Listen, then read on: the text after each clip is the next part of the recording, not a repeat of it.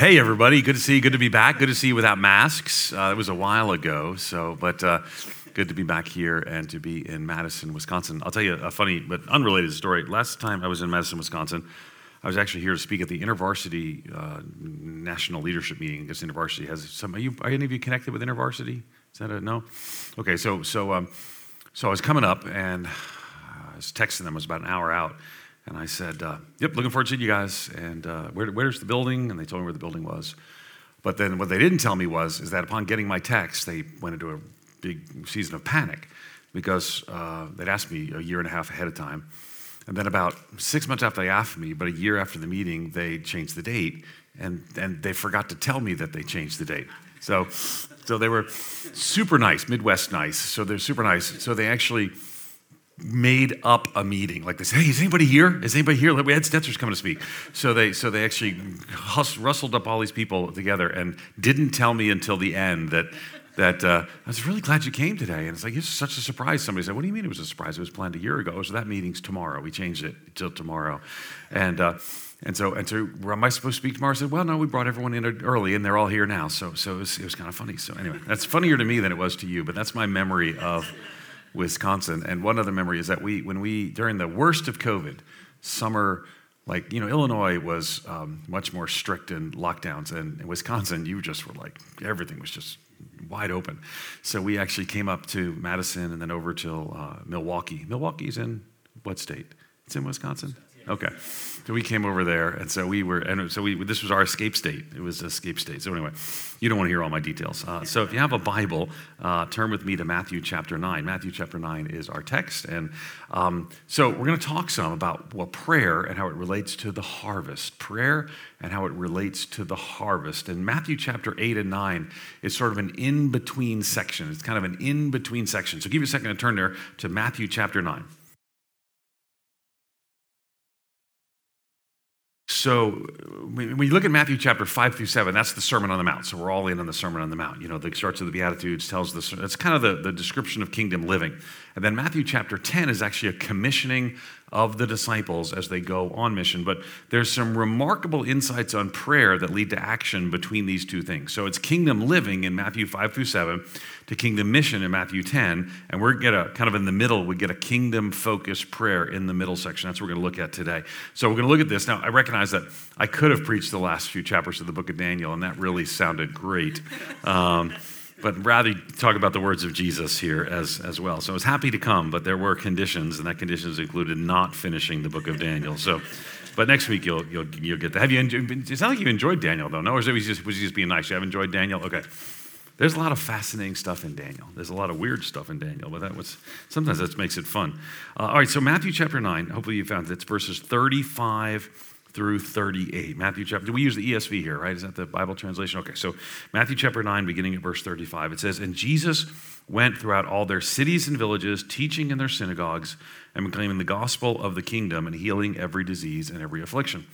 When he saw the crowds, he had compassion for them because they were harassed and helpless like sheep without a shepherd. Then he said to his disciples, the harvest is plentiful, but the laborers are few. Therefore, pray earnestly to the Lord of the harvest to send out the laborers into his harvest. So it ends with Jesus telling them to pray. So we're going to lead up to this prayer. We're going to lead up to this prayer as we kind of walk through this passage. So the passage ends with Jesus encouraging intercessory prayer for workers to be sent out into the harvest. That's the practical application. So why start the sermon with application, right? Well, we're going to work backwards from that idea and see how consistent prayer changes our hearts with compassion towards others.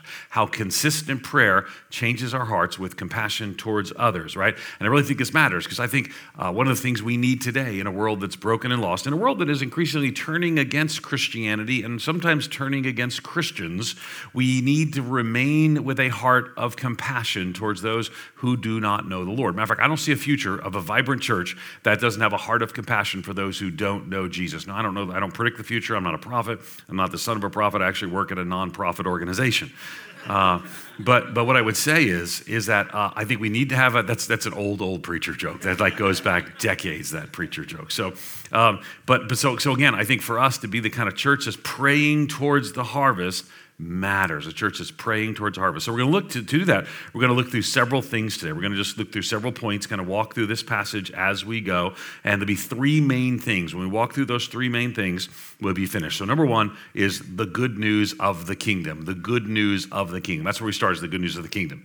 It says this in Matthew chapter 9, verse 35, and Jesus went throughout all the cities and villages, teaching in their synagogues and proclaiming the gospel of the kingdom and healing every disease and every affliction. Now that phrase may sound familiar to you because it's almost repeated verbatim of Matthew chapter 4, verse 23.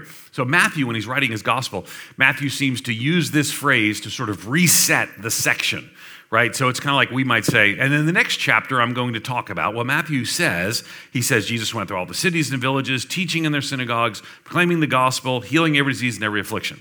So this text here is showing, though, the connection between the works of Jesus and the calling of his disciples, right? Because we're going to get right to chapter 10, which is all about the calling and commission of the disciples. So Jesus is teaching, preaching, and healing, but the big shift here is that now this is Jesus' ministry, but soon it's going to be their ministry in Matthew chapter 10. And prayer is the bridge to it being their ministry. So Matthew 9:35 is a restatement of Jesus' ministry and a prayer for the people to join in that ministry. Let me say it again. Matthew 9:35 is a restatement of Jesus' ministry and a prayer for the people to join in that ministry. So it's not just about doing and going, it's about praying, because prayer changes the heart and the situation. Because remember, we're leading up to this prayer. This is so important prayer. We actually don't see Jesus praying or telling people to pray a lot. And here he says, pray to the Lord of the harvest. We're going to see that in just a minute. So he's proclaiming the gospel of the kingdom. So the kingdom of God, Jesus is obsessed with the kingdom of God. He says over 80 times, he speaks about the kingdom of God in the Gospels, right? So over and over again, the kingdom of God, the kingdom of God, the kingdom of God. And so this is the same Jesus who taught us to pray. Matthew 6:10, he said, your kingdom come, your will be done on earth as it is in heaven. Okay, so he tells them, your kingdom come, your will be done. So this kingdom, it says, Jesus went out all the villages, teaching in their synagogues, proclaiming the gospel of the kingdom, right? We're City on a Hill Church here. You know, I'm preaching at City on a Hill Church this week, and I'm preaching at City on a Hill Church next week. Did you know that? Not this one, but another church. Matter of fact, I don't think there's a farther City on a Hill Church in the world that I'm preaching at next week. So next week, I'll be preaching in Melbourne, Australia at City on a Hill Church in Melbourne, Australia. Isn't that crazy? So it's a very long flight to get there, but kind of random. But they want the kingdom of God to come and spread in Melbourne. And we want the kingdom of God to come and spread in Madison, right? So we pray, your kingdom come, your will be done. That's why we're engaged in CareNet. We want the world to be more like Jesus wanted to be, where no child is unwanted, and instead they're welcomed, and there's rejoicing when children come into the world. We want it to be more like Jesus. We want it to be in Madison, where people are hearing the good news of the gospel and responding by grace and through faith, right? We want the kingdom to come and the world to be more like Jesus would want it to be. So, the good news of the kingdom, it's number one. Jesus went throughout their villages and cities, teaching, proclaiming the gospel of the kingdom, healing every disease. So prayer, going to focus you on kingdom values. Remember where we're leading in this. We're leading to prayer. You've been talking about prayer a lot lately, right? So we're leading to this prayer that Jesus calls us to pray. But before we get there, the gospel writer here, Matthew, is actually reminding us that Jesus is preaching and bringing the kingdom of God. So that's number one on our outline. Number two on our outline is the needs of the world around us. The needs of the world around us.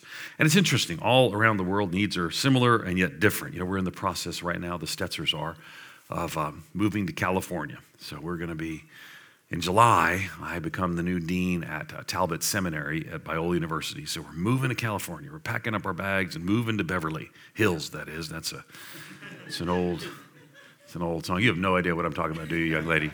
No.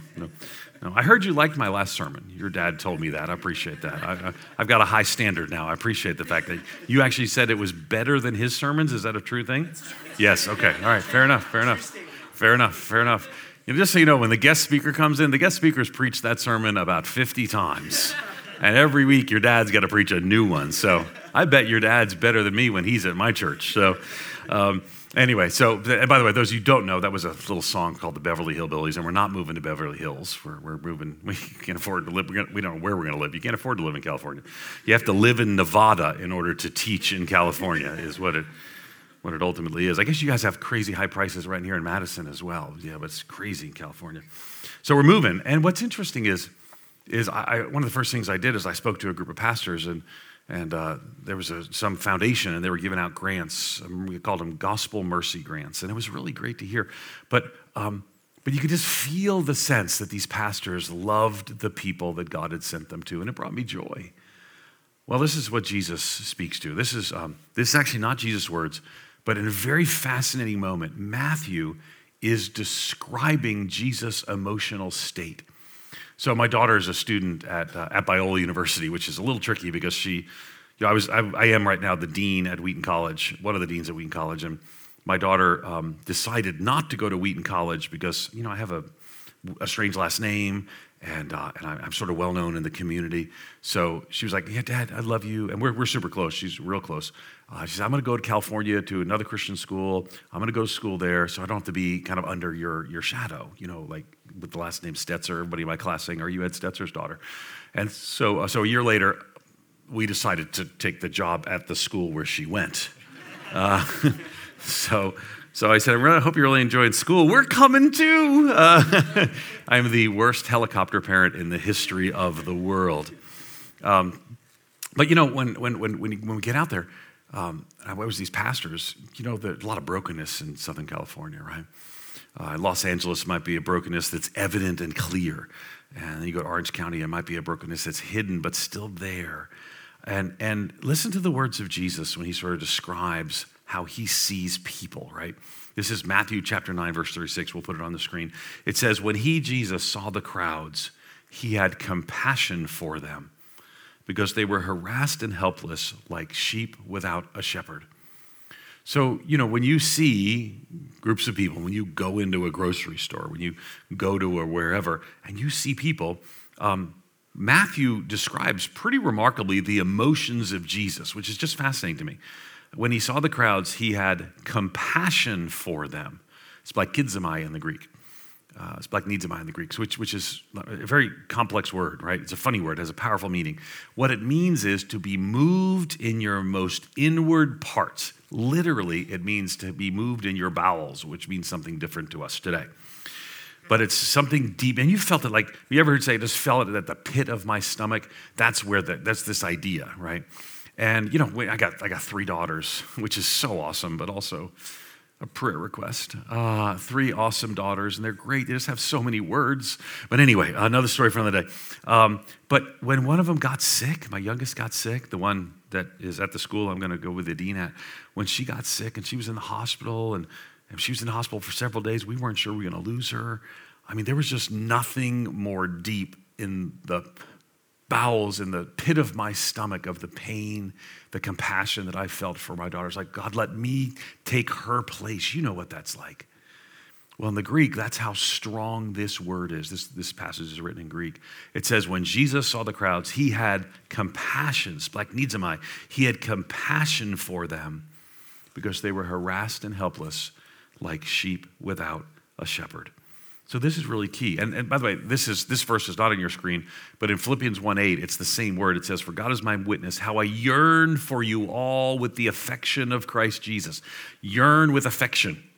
So that's how Jesus felt towards that. And it's interesting because, we actually live a little bit in California now. We're still at High Point, Wheaton, living there, but back and forth.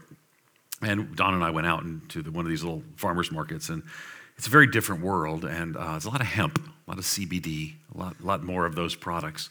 But everywhere you go, people are struggling, and the Lord cares deeply for them.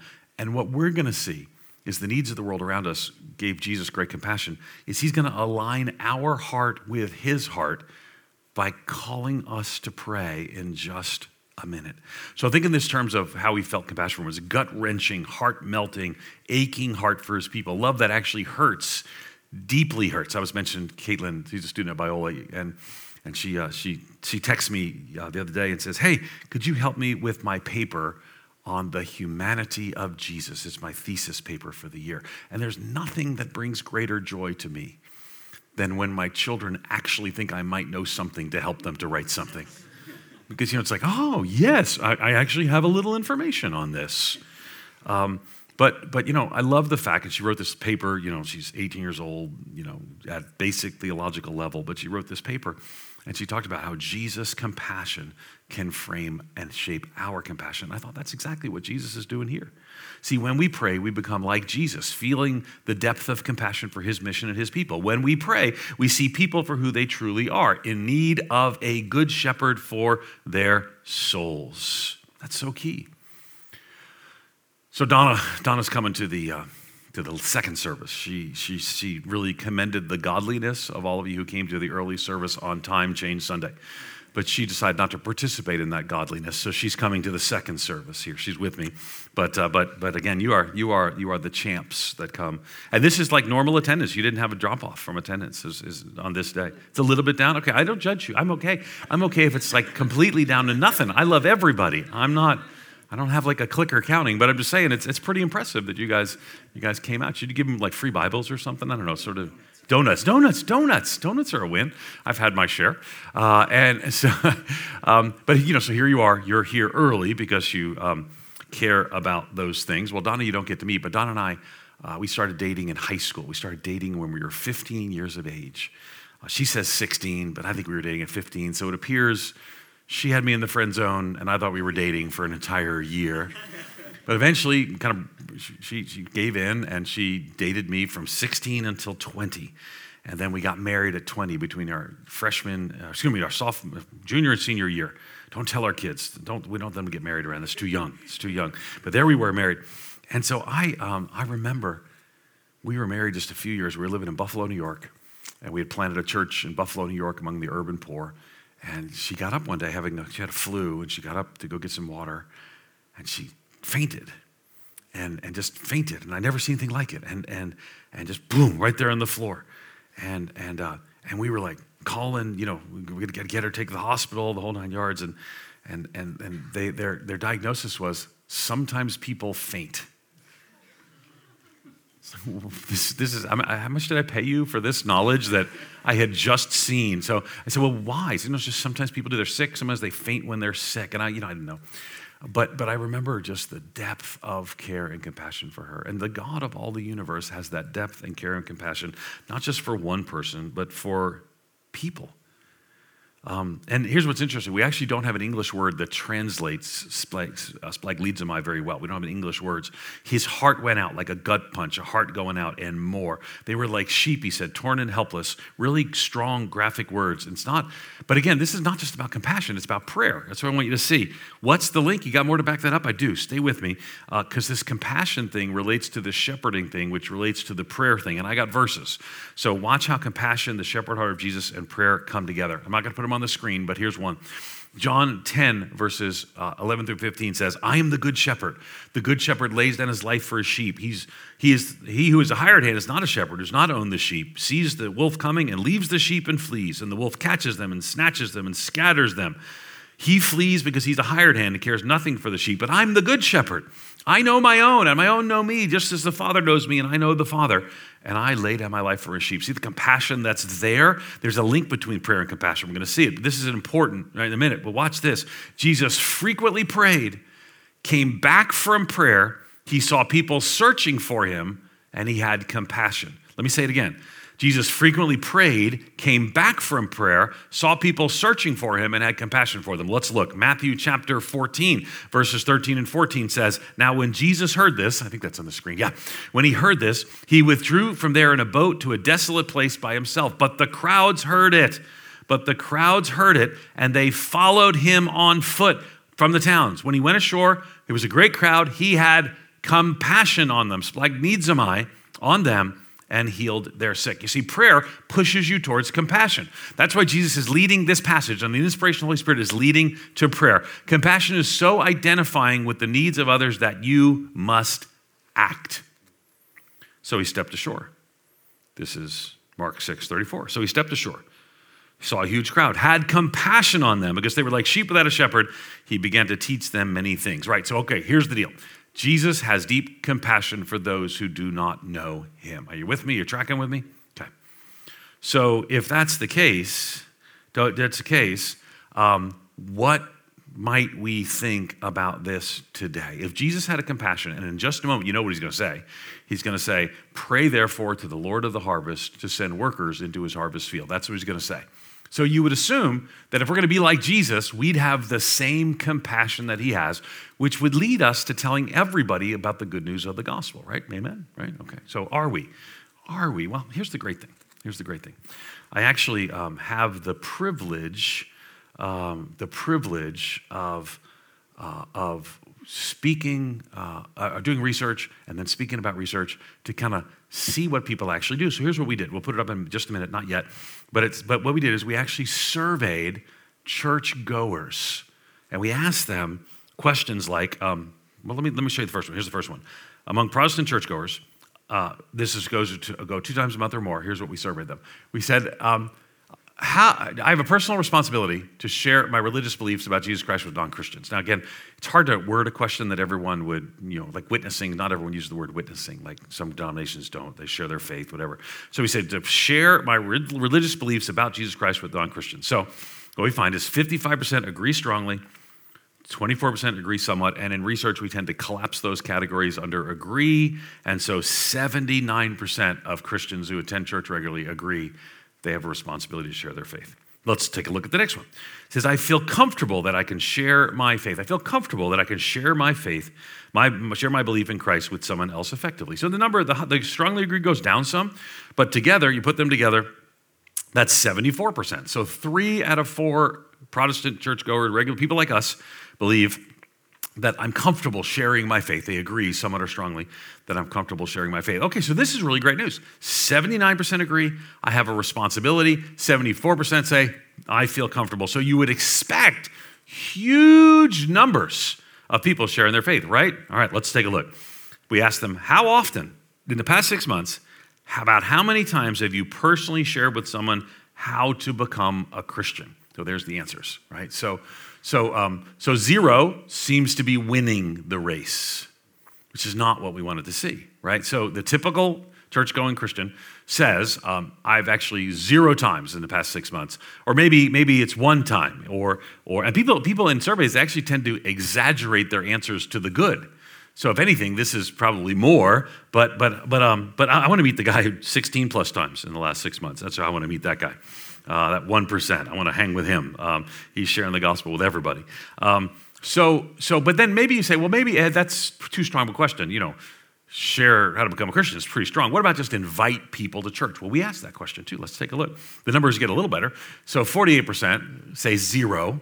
20% say 1, kind of goes down from there. And there's that guy at the end as well. He's inviting everybody to church and telling everybody about Jesus. I want to be that guy. So what does that tell us? I think it tells us a lot of things, but one of the things certainly it could tell us is that we don't have the level of compassion that Jesus has for people who don't know Jesus. And I think that's important. We don't have the level of compassion that Jesus has for people who don't know Jesus. And I don't ever want us to get over the fact, right? I come from a non-Christian home. My dad's not a Christian. And when I say he's not a Christian, I don't mean like he's another denomination that I don't like. He's like not a believer. And he would say, I'm not a Christian. I try to be a good person, try to keep the big guy upstairs happy. But why do I share the gospel with my dad, who right now is struggling with cancer and on radiation therapy, and I share the gospel with him regularly, and we're very close. I share the gospel with my dad because I love my dad. I have compassion on my dad. Now, I don't expect for me to have the same level of compassion for everybody like I have for my dad who doesn't know Jesus. But Jesus has that compassion for people who don't know Jesus. And he calls us to align our hearts with his. So it's not too late to pray like Jesus told you to pray. add someone's name and ask for God to send laborers in the harvest. Why? Because prayer gives you Jesus' compassion for the harvest. Prayer gives you, aligns you. Prayer gives you Jesus, I can't say that. Let me say it one more time. Prayer gives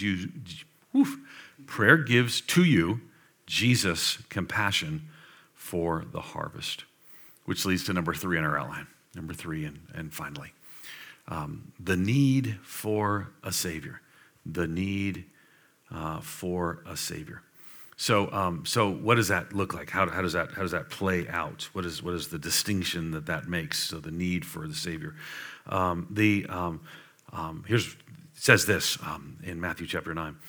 It says, then Jesus said to his disciples. Now we're the first time we're getting to what Jesus, first we got to what Jesus was doing, then we got to the compassion that led him to do it. We're leading up to this prayer. Then Jesus said to his disciples, the harvest is plentiful, but the laborers are few. Therefore pray earnestly to the Lord of the harvest to send out laborers into his harvest. So Jesus tells us to pray for the harvest. Jesus tells us to pray for the harvest, okay? Do people? And it says to pray earnestly for the harvest. Another way to explain in English how serious it is, it says pray earnestly. So do we do that? Well, here's the thing. Max Lucado is an author and a pastor. Any of you read a Max Lucado book? Yeah, it's super fun.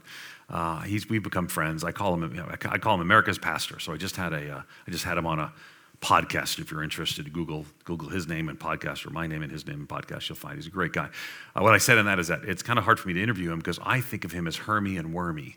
And you have to be a certain age to get that reference. But when my kids were little, we were in the minivan stage, and we'd played this DVD, and it was Hermie and Wormy, and that was Max Lucado, who's the voices of those things. A little worm, a little Bible story. Anyway, Max was doing a book on prayer. We partnered together to do some research. He talked about this on like the Today Show and other places. And here's some things we asked about. We said, have you ever prayed for, among Americans who pray, we asked them, what have you prayed for? And so here are some things that they pray for. They pray for people who mistreat you, okay? Your enemies, winning the lottery. 21%. I mean, I don't pray for winning the lottery, but let me just tell you, if you do win the lottery, make sure you take care of your church. So, devil's had that money long enough. And just say, don't play the lottery. It's a tax on the poor. You don't want to play the lottery. You pray for success in something you put almost no effort in. That describes my high school years right there. Lord, help me. You could have studied, but no. No one to find out the bad thing you had done. 15% say that. God to avenge someone who hurt you. Your favorite team to win the game. Maybe you're praying for the Cubs. God answered that prayer one time. Just one time. And I was here for that. Now we're moving away, but I was here for that. We were moving the year the Cubs won the World Series. So find a good parking spot, not get caught speeding, right? So all these things are listed. Bad things to happen to a bad person, whatever it may be. So winning the lottery, 21%. Remember that number. Not that you can play that number, but just it's a point in just a minute. So 21% of Americans say they've prayed to win the lottery. Now maybe you prayed for the Cubs, maybe you prayed for something else, but maybe you prayed for not speeding, right? Not getting a ticket when you're speeding. I've prayed that on the way to church, and it didn't work once, but that's another story. Not today, but in the past. I was going to Moody Church, and I got pulled over by the nice officer, and I learned my lesson. Okay, so 21% pray to win the lottery. Okay, but what do people typically pray for? Typically, we ask the question here, have you ever prayed for? Then we ask, what do you typically pray for? Let's take a look. They say they typically pray for family and friends. They typically pray for my own problems and difficulties. Good things that have recently occurred. My own sin. It's a good thing to pray for, right? Repentance. People in natural disasters. God's greatness, my future prosperity. People of other faiths or no faiths. Now let's look at that one for just a second. Celebrities are people in the public eye. I don't pray for celebrities and people in the public eye. Maybe I should. I don't know. So all these things to say is that I want you to look at what percent wanted to have prayed to win the lottery. Do you remember? 21%, right? Okay, and so what percent pray for people of other faiths or no faiths? 20%. Now here's the thing. So 20% pray for people of other faith and no faith. Don't miss that. So Jesus tells us to pray for workers in the harvest, but more people they say they've prayed to win the lottery than say they normally pray to win the lost. Isn't that interesting? I remember the two different questions, but more people say they've prayed to win the lottery than say they typically pray to win the lost. Now, back to our passage. Keep in mind, this is between kingdom living, the Sermon on the Mount, and kingdom mission, the commissioning of the disciples in Matthew chapter 10. So sometimes we see this, right? We see that Jesus is about to say to pray to the Lord of the harvest to send workers into his harvest field. And sometimes the worker in the harvest, we're going to find that is you, because that's exactly what happens here, right? So remember that Matthew 5 through 7 is kingdom living. Matthew 8 and 9 is kind of a little middle section. We're at the end of Matthew 9. Matthew 10 is the commissioning of the disciples. So he's about to send them on mission. So Jesus in chapter 10 is about to send them on mission. And what does he do? He says to them, pray for the Lord of the harvest to send workers into his harvest field. And sometimes what we do is we sort of end at the end of chapter 9. But in chapter 10, it's, you're the workers in the harvest field, which is kind of interesting, right? He wants them to pray for people on mission. He's about to send them on mission. So maybe you have kids, and I do this, and now that all my kids are out of the house, our last kid left the house to go to college in August. And what do? We moved to England for 4 months. And then we're moving to California. We're trying to really not have a place for them to come back to. So we're working really hard. No, you're out on your own now. It's all good. We don't have a house anymore. So we love them. But I remember my middle daughter, she's the messy daughter. Right now I have her car. So I said, let me take your car. I'll get your oil change and your brakes change, brake pads change and that kind of stuff. The dad things. So I'm doing that. And her car is such a mess. There's like things living in her car. She's such a messy kid. The other two are not messy. She's a messy kid. She's a great kid. She's just a messy kid. And so there have been times when I've said to her, I remember standing in her room. I look in there when we lived in Wheaton, and I said, man, does any teenager in Wheaton keep her room clean? Now, I wasn't really talking about any teenager in Wheaton. I was talking about my teenager in Wheaton. And Jesus says, let's pray to the Lord of the harvest to send workers into this harvest field, and then immediately sends them as workers into the harvest field. So we are also the laborer, sometimes the worker in the harvest, and the answer to our prayers actually can be us. Now, it's not just us, so I'm praying for my dad, right? I'm sharing the gospel with my dad, and then he finds out, he tells me, I got a neighbor who's kind of like you. He goes to church, he's always trying to tell me about Jesus, and I'm like, we have people everywhere. But the Lord of the harvest has sent a worker into the harvest field on my dad's street down in Jacksonville, Florida. Now, don't want you to miss this, right? You have a remarkable church. God's been doing, we were talking at breakfast. And what time did you pick me up? Sweet 46, 45, sweet mother of pearl. Oh, sure, let's get together at 6:45 on time change Sunday, which is 5:45. And went to Perkins, which was awesome. But you would just tell me how the Lord has blessed the church. Even since I've been here last time to see what the Lord's done, I love that. It's a great church, right? And I know you think this is kind of normal because this is what you experience, but it's not. God has just been blessing this church. And one way he's going to continue to bless this church is when we align our heart of compassion with Jesus' heart of compassion, which draws us to care for people who don't know Jesus.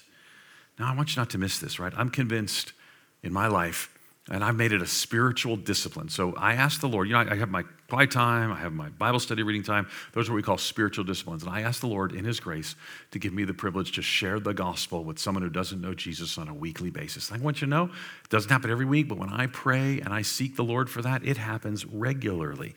Why? Because it's a pattern and a process of spiritual discipline in my life, which shouldn't surprise us. Because Jesus himself in Matthew 4:19 says this, he says, follow me and I will make you fishers of men. So that's part of what he makes us, how he makes us, what he does in us. Now, we also see this in John 20:21. It says, Jesus said to them again, peace be with you. As the Father has sent me, even so I am sending you. It's a beautiful passage, right? So Jesus has sent us on a mission in the world today. You are sent into Madison, into Fitchburg, into this place to show and share the love of Jesus. And your heart in part is the harvest that God is calling. He's calling for your heart to align with Jesus' heart to care for those who don't know him. You're headed to Israel. Are you going to Israel too? That's super cool. First trip for you? Oh, super cool. We loved it. We were just there, took a class there. took a class, Wheaton College students, and one of them found the oldest continuously operating tattoo parlor in the world is in the old city of Jerusalem. And one of my students found out, and by the time we were done, it took 15 students, 11 of them got tattoos in Jerusalem. Do not do that, young lady. Just laying out the rules. But a lot of things you can see there are pretty cool. But one of the things you're going to come and you'll see that hill on the outside of Jerusalem where Jesus, it says he looked on the city of Jerusalem. And you can actually, now it's all set up, so there's little stopping areas where you can actually look over Jerusalem and do a little talk there or connect there. And you look over Jerusalem, and Jesus said he looked there and he wept, for they were like sheep without a shepherd. This is the same Jesus who, splagnizomai, says, pray to the Lord of the harvest, deep in compassion, that he might send workers out into his harvest field. Your obedience is the laboring God uses to bring about salvation to others in the world around us, right? Let me do one more stat before we go. I used to run this company called Lifeway Research, and we got a research firm at Billy Graham Center where I work now. And when I go to Talbot, I'm going to have to start a research arm. But here's the great thing. Among Americans who pray, they say, my prayers are answered, all of them, most of them, some of them, and none of them. You see the numbers, right? So it's interesting because I don't know who are these people whose prayers are answered all the time. I guess you could say that sometimes God says no, but our prayers are consistently answered. It's just an interesting question. It got talked about on the Today Show for a while. None of them, some of them, most of them. I would probably be in the category of some or most. But here's the great thing. When it comes to this prayer that Jesus tells us to pray to the Lord of the harvest to send workers into his harvest field. That prayer can always be answered because the pattern in the Bible is the very next thing Jesus does is send the people he told to pray this prayer as laborers into the harvest field. So in our obedience, showing and sharing the love of Jesus, I want you to think about this, right? I want you to be among those who are consistently seeing answered prayer. And one way God's going to answer prayer is for you to be on mission, sharing the gospel with your neighbors. If you pray for workers in the harvest, I promise he will answer because you will be part of that answer. So prayer is the vehicle that drives the mission of God. Prayer is the means by which the purposes of God are accomplished. Prayer is putting your heart on the table and letting God put it on the map. So I don't know who the Lord might have for you to share with, but I want you to think about it. I want you to think about your friends, your neighbors, your coworkers, and say, Lord, burden me for that person. And I'm actually going to pray with you in just a moment and ask the Lord to give you splagnizomai, that deep compassion for those who don't know Jesus. It's not too late to pray the way Jesus asked you to pray. Add their name and ask for laborers in the harvest. And if you don't have a name, put Ed Stetzer's dad in that prayer spot. Pray for him. His name is Ed Stetzer, shockingly. There's two of us in the world. And I pray for him regularly that he might trust and follow Jesus, and my heart is burdened. He's still here, and there's still time. And so it is for people you know and care about to say, Lord Jesus, burden my heart. Give me that sense of compassion, because prayer focuses you ultimately on the Great Commission. So, that being said, would you take a few minutes and pray with me, and let's ask the Lord to speak to our hearts and give us the compassion. Pray to the Lord of the harvest that he might send workers into his harvest field. Let's pray together. Lord, thank you that you show us what it looks like to have compassion for those who don't know you. You see them as sheep without a shepherd, Lord Jesus, and we who have been found by the shepherd, who have been changed by the power of the gospel, we who have, in all the imperfections, seek to trust you. Father, would you give us a burden, deep felt compassion for people who don't know Jesus, just with your head bowed and your eyes closed. I want you to think on your neighborhood, your school, your workplace, your family. And in the midst of that to say, Lord Jesus, burden me for them. Place your compassion inside my heart. Help my heart align with the heart of the Savior. Father, we pray that you would send laborers into the harvest. Lord, I pray that some of those laborers in the harvest would be right here. People who are praying in Michigan have family members here in Madison, and we're the laborer that they're praying for. And some of us got family members in Jacksonville, Florida, or wherever else it may be. And we pray that you send laborers to the harvest near them. And Lord, I pray that our hearts would be open, filled with compassion, desiring to show and share the love of Jesus. Lord, maybe to invite them into the community that is City on a Hill, Lord. Thank you for what you've done here, what you're doing here. Special work you're accomplishing, Lord. But burden us even more deeply to reach the people of Madison, showing and sharing the love of Jesus in a broken and hurting world. Lord, we acknowledge that you're worthy of every song we could sing. You're worthy of all the praise we could ever bring. We're just going to continue giving you worship and praise, Lord. But as we praise you, would you do a deep work in our heart, a deep work that reminds us to love those who don't know Jesus. And we pray indeed you'd send laborers into the harvest field.